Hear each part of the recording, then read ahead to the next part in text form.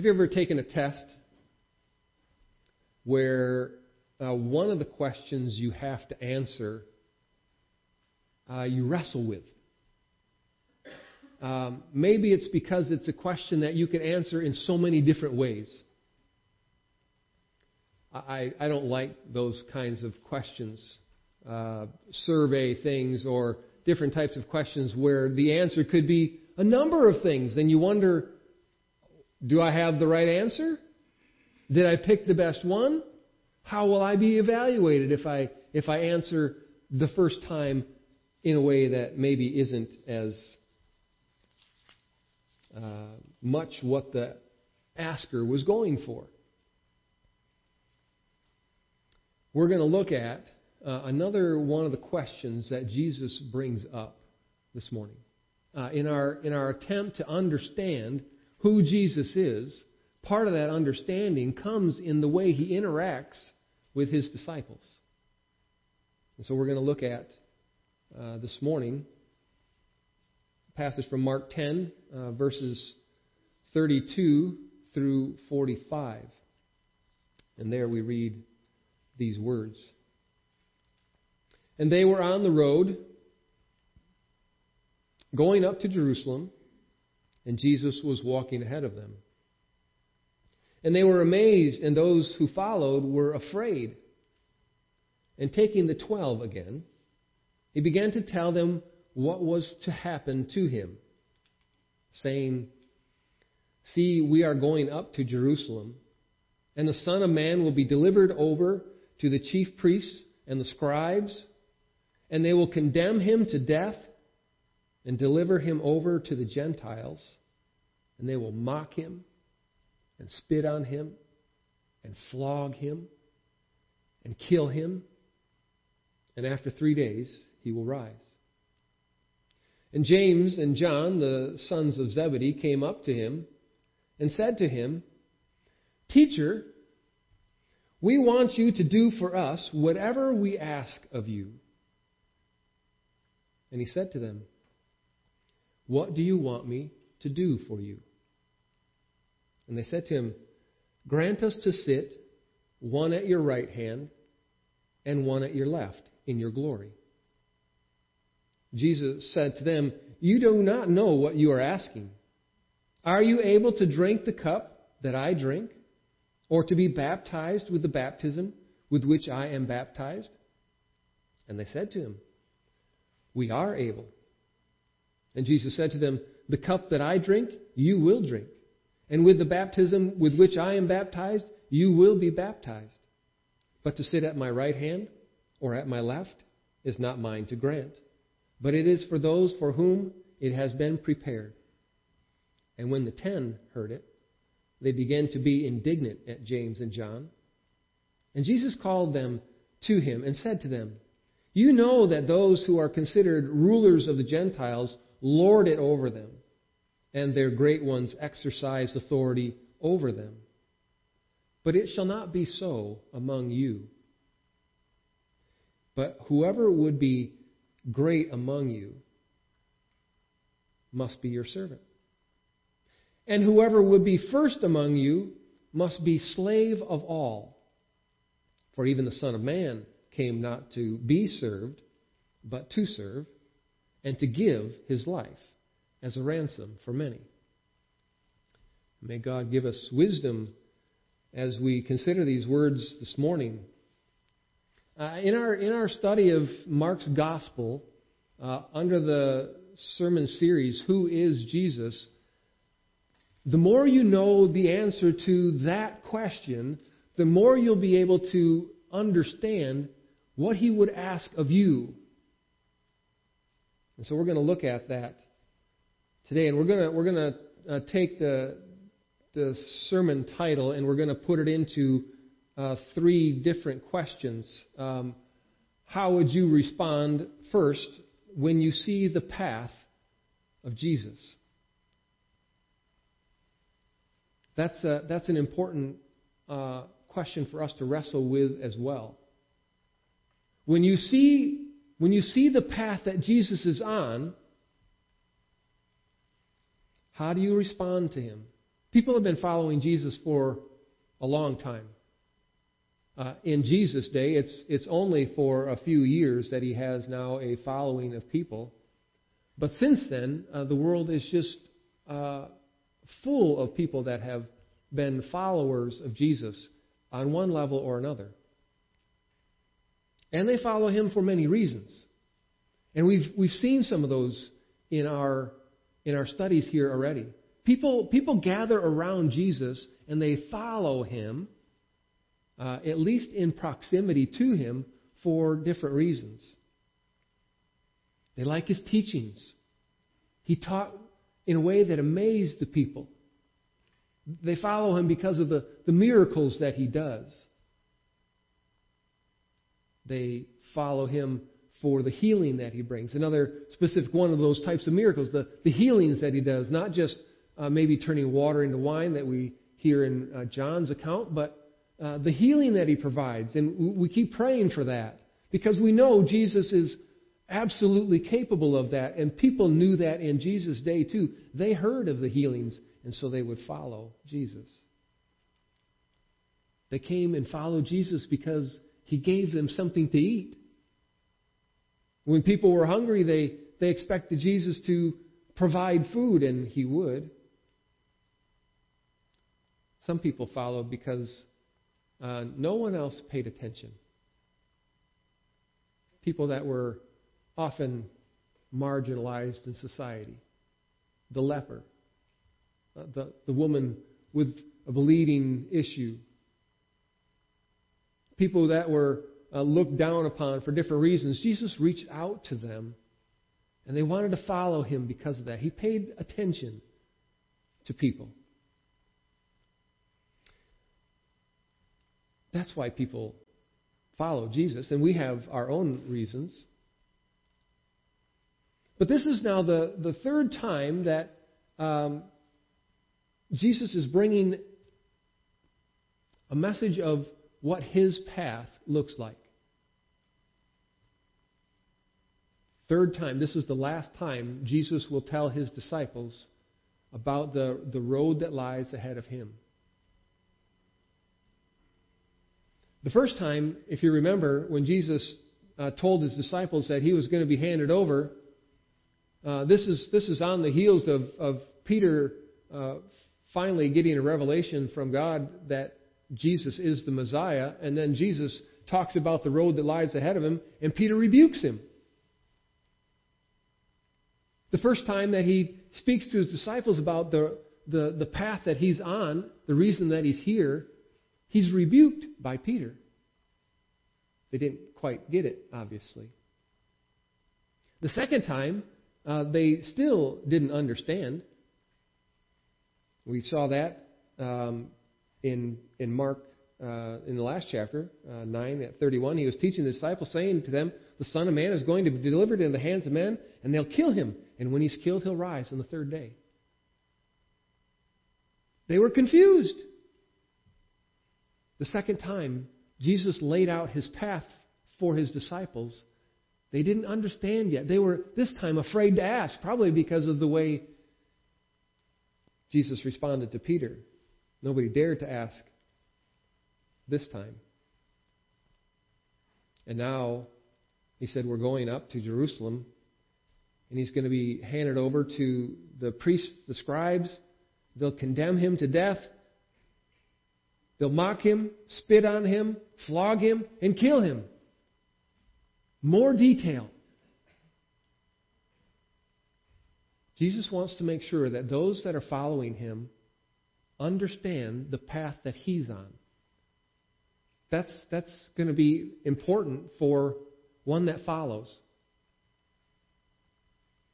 And so, a third time now, Jesus speaks to his disciples about his own path. And he speaks to, again, disciples, followers of Jesus. And that's going to be important for any follower of any teacher or rabbi to understand what he's facing.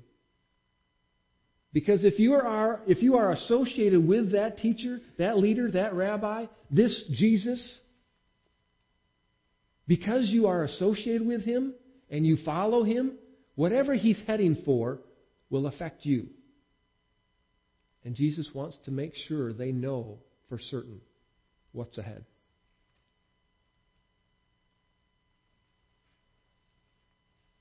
They say if you want to make sure somebody understands what you're saying, the impact that it's supposed to have, say it 3 times. 3 times now Jesus has told his disciples what is going to happen to him so that they understand his mission as followers of him. In our reading in Revelation, the whole gathering around Jesus at the throne said it without doubt and question, holy, holy, holy. 3 times. So there's no doubt that Jesus is the Holy One. And now 3 times he's speaking to his disciples to make sure they understand the path. So how would you respond to the question, what do you want me to do for you? That's the question that comes to these 2, James and John, some of the inner circle. James and John specifically come to Jesus, and Jesus puts the question to them, what do you want me to do for you? That question has been asked in different ways throughout Scripture. So it's one that we should have already been wrestling with, or the concept of it. So when it's asked here, it's not like it's the first time. Somebody asked, what do you want me to do? You know, King Ahasuerus asked Esther a question like that. What do you want me to do for you? I'll give you up to half my kingdom. Elijah asked Elisha as he was passing on the torch to him, handing over the reins of prophesying for the people to be that spokesperson for God. Elijah said to Elisha, what do you want me to give you? God asked Solomon, as Solomon was taking over ruling of the kingdom from his father David. God came to Solomon and he said, what shall I do for you? And he basically gave him a blank check. There were no other conditions around it. God says, what do you want me to do for you? Even in the New Testament already, we've seen here in the book of Mark, where King Herod asked of Herodias' daughter, what do you want me to do for you? And she asked for the head of John the Baptist. The person asking makes a huge difference. So if you have a president of one of the largest known companies in your area or in the world, and they ask somebody, what do you want me to do for you? Or you have maybe the beggar on the street who's feeling kind and generous, and he says, what do you want me to do for you? Your response would be hugely different based on who's asking. That's important for us to keep in mind. If my parents would say to me as a child, what can I do for you? Compared to maybe my friend's parents, there would be a difference in how I respond to that, because I know what my parents have. I know what they have done in the past. I may be a little more reserved about my friends' parents because I don't want to seem imposing, or I don't know exactly what they have to offer me. So the person asking makes a huge difference. It's also important to understand the person who's being asked. Not the one asking, but the person that the question comes to. that makes a difference in how you would answer the question, what do you want me to do for you? It may, so going back to these extremes, if you ask that of a homeless person, maybe what he's seeking is shelter or food. And that's all he wants to ask. And maybe you've seen that. Do you have money that I could buy a sandwich today? Do you have just enough that I can get through this time? And you come to the president of a large corporation, he's asking you, what do you want? And you may say, I want a huge raise, or I want a bonus, or I want a big vacation, or whatever. And you know that this man has lots of things, but you there, as an employee, you ask from that perspective. You ask in that context. Maybe if you're sick, you ask for healing. If you've experienced the loss of a loved one, you ask for peace and grace and comfort. You ask out of your own need, necessity, circumstances. That's important for us to remember as well. And now Jesus is asking two of his closest disciples. These are ones that get extra privilege of Jesus' time and attention. They were with him on the mount when he was transfigured. He's asking them, Jesus is asking them, what do you want me to do for you? Their answer? After everything that Jesus has been trying to tell his disciples, their answer?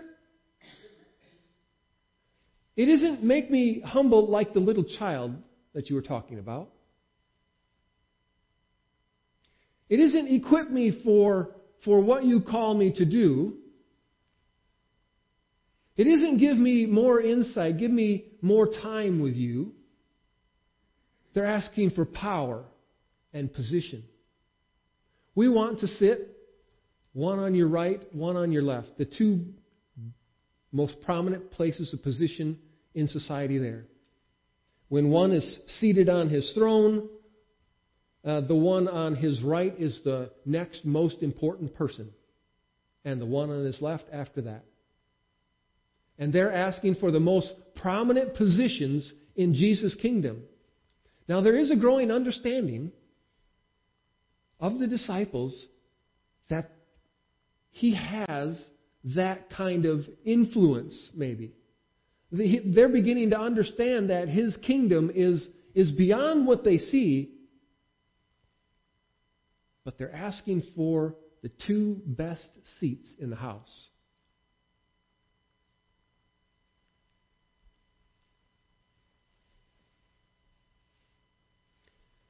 When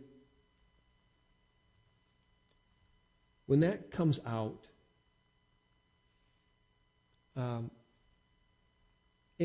it reveals where the disciples are at in their understanding. Growing, yes, still really missing the mark. Even after all the things that have been said already here in these last few weeks that we've looked at, how Jesus has addressed them and shown what it is to be a disciple, what entrance into the kingdom looks like.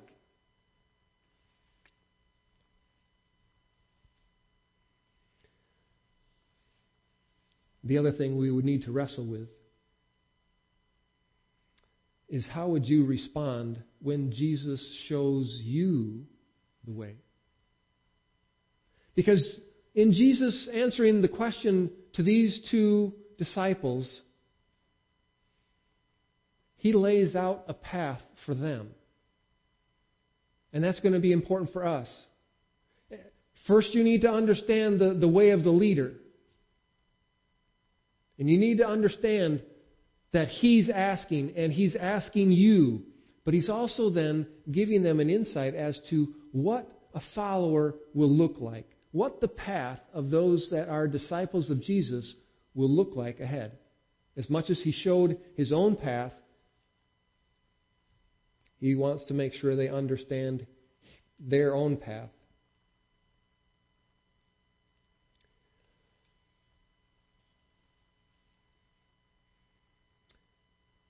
Do you know what you're asking?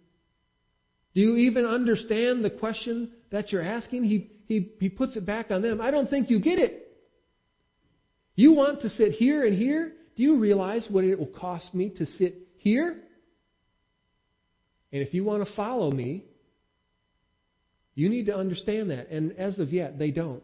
They don't understand that to be able to sit in that place means to follow Jesus to that place. He said, do you think you can follow in my footsteps? In such a way that you could drink the cup that I'm about to drink? And be baptized with the baptism with which I'm going to be baptized with? Both of these things would have meant for them clearly that there's going to be some sort of judgment against him.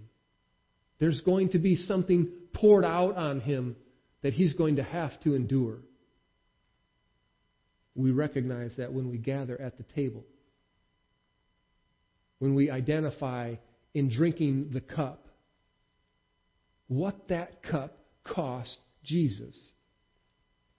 And he said, are you able to do that? Sure we can. And they've missed it again.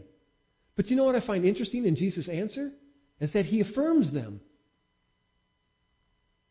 You and I have a good understanding of what it is for Jesus to be able to sit on the throne, that he has ascended into heaven now, because he has fully paid the cost at his own life after a life of full, complete obedience to his Father and rejection by everybody. Do you think you can drink the cup that Jesus drank? They thought so. But Jesus says you will. I don't know how he said that. You know, when you read texts or words on a paper, on a screen, whatever, it's hard to get the sense behind it sometimes. Because you could read that and, do you know what you're asking for? Can you do all that? Oh, sure, we can.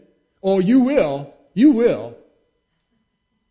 Like, I'll put you in your place. You'll see what it's... I don't know if it was like that. You could possibly read it that way. I tend to think that there's something behind this, that Jesus is affirming the road that they're going to be on in a very good way. Are you able to drink the cup and be baptized like I will be? You will. The reason he can say that is because he knows they're going to continue following. Although they'll have a moment of abandonment at some point, and out of fear they all leave him in his greatest hour, he knows that he's going to restore them. He knows that he's going to give his Holy Spirit to them so that they will be able to do that. They could have never done it on their own. I don't think the words of Jesus are a condemnation against them. It's an affirmation of, you will continue to follow me. And that's going to cost Jesus to do that as well. It's going to mean empowering by the Holy Spirit to be able to follow, because I can't. I can't do that on my own. I can do all things through him who strengthens me. So everything that he lays out for me to do, I can, because he gives me strength. And so when Jesus says, you will, he makes clear to them, that's the pathway for you as well. The life of a disciple is not about position or power.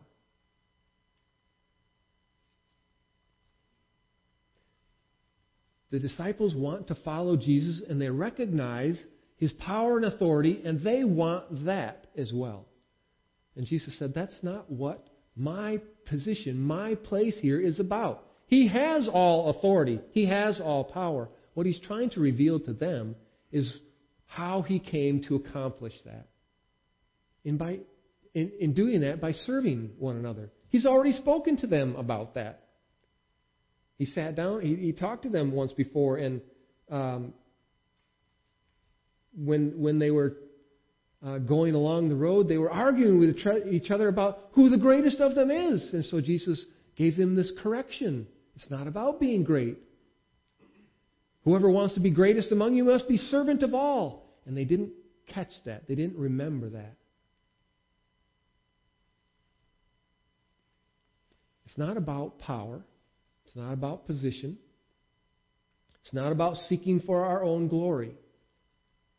Nor is it the opposite of that. It's not about remaining anonymous so nobody knows you're there and just quietly going through your existence as a follower of Christ and hoping that nobody notices. It isn't that either. That's never the call for a Christian either. The call for the Christian is to follow Jesus, to do what Jesus did, to carry on the works that He started for us. Serving. And He set Himself as the example. Jesus always made sure He served whoever needed it, whoever was asking for it. And so He sets the example for them to follow.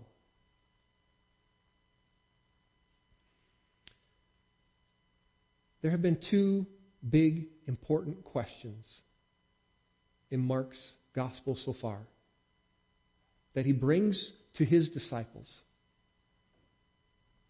First, it was the less significant one that led up to the first.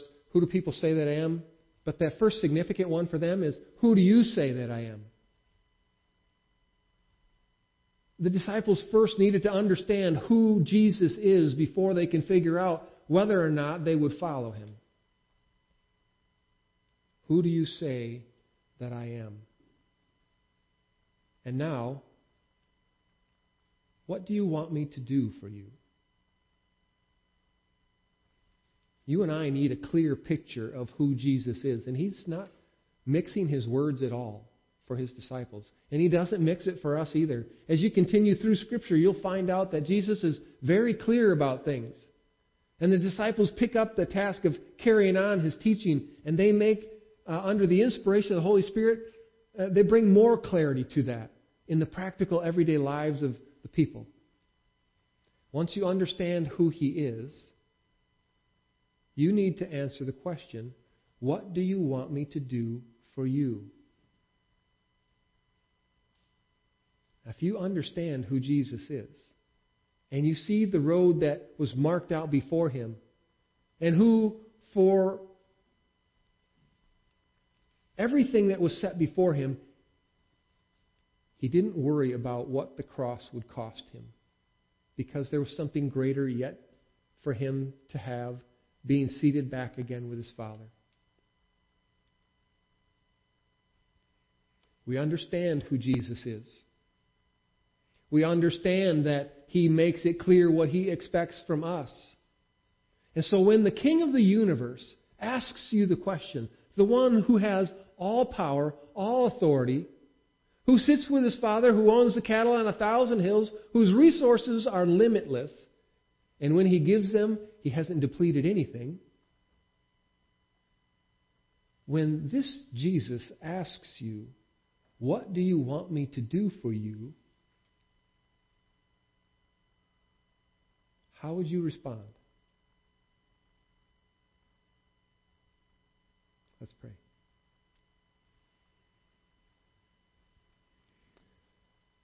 Jesus, we're asking for insight into these words. We're asking that Your Holy Spirit would take these words that we have heard and mold them into us. We're asking that the word that You have put forth before us this morning would have its full effect on us, that it would not return void to You. And as each of us wrestle with that question in our lives, what would we want You to do for us? Give us greater insight as to how to answer that. Not the short-sightedness of His disciples at the time. We ask, Father, that You would grant us clarity of mind to see our own circumstances, not just in the day, but as we look further down the road, because all of our aches and pains, our ills and everything else, all of the circumstances in this world, all of those will one day be taken care of. But to finish the race well is to look beyond our circumstances, to minister in our circumstances, to keep focus of your kingdom ahead of us. And so may we answer wisely. Give us what we need, not so that we have more of something that we can possess, but may the answer to that question be something that we could receive from you that would allow us to serve and follow your example. And so, Holy Spirit, I ask, as this word has been planted in us, that you would bring it back to our minds over and over and over again in each new circumstance that we find ourselves in, that we may answer that question, what do you want me to do for you today for the good of God's kingdom and for the betterment of the mission that you have put before us? Help us to wrestle with that and give us wisdom in our answer. We pray these things in Jesus' name. Amen.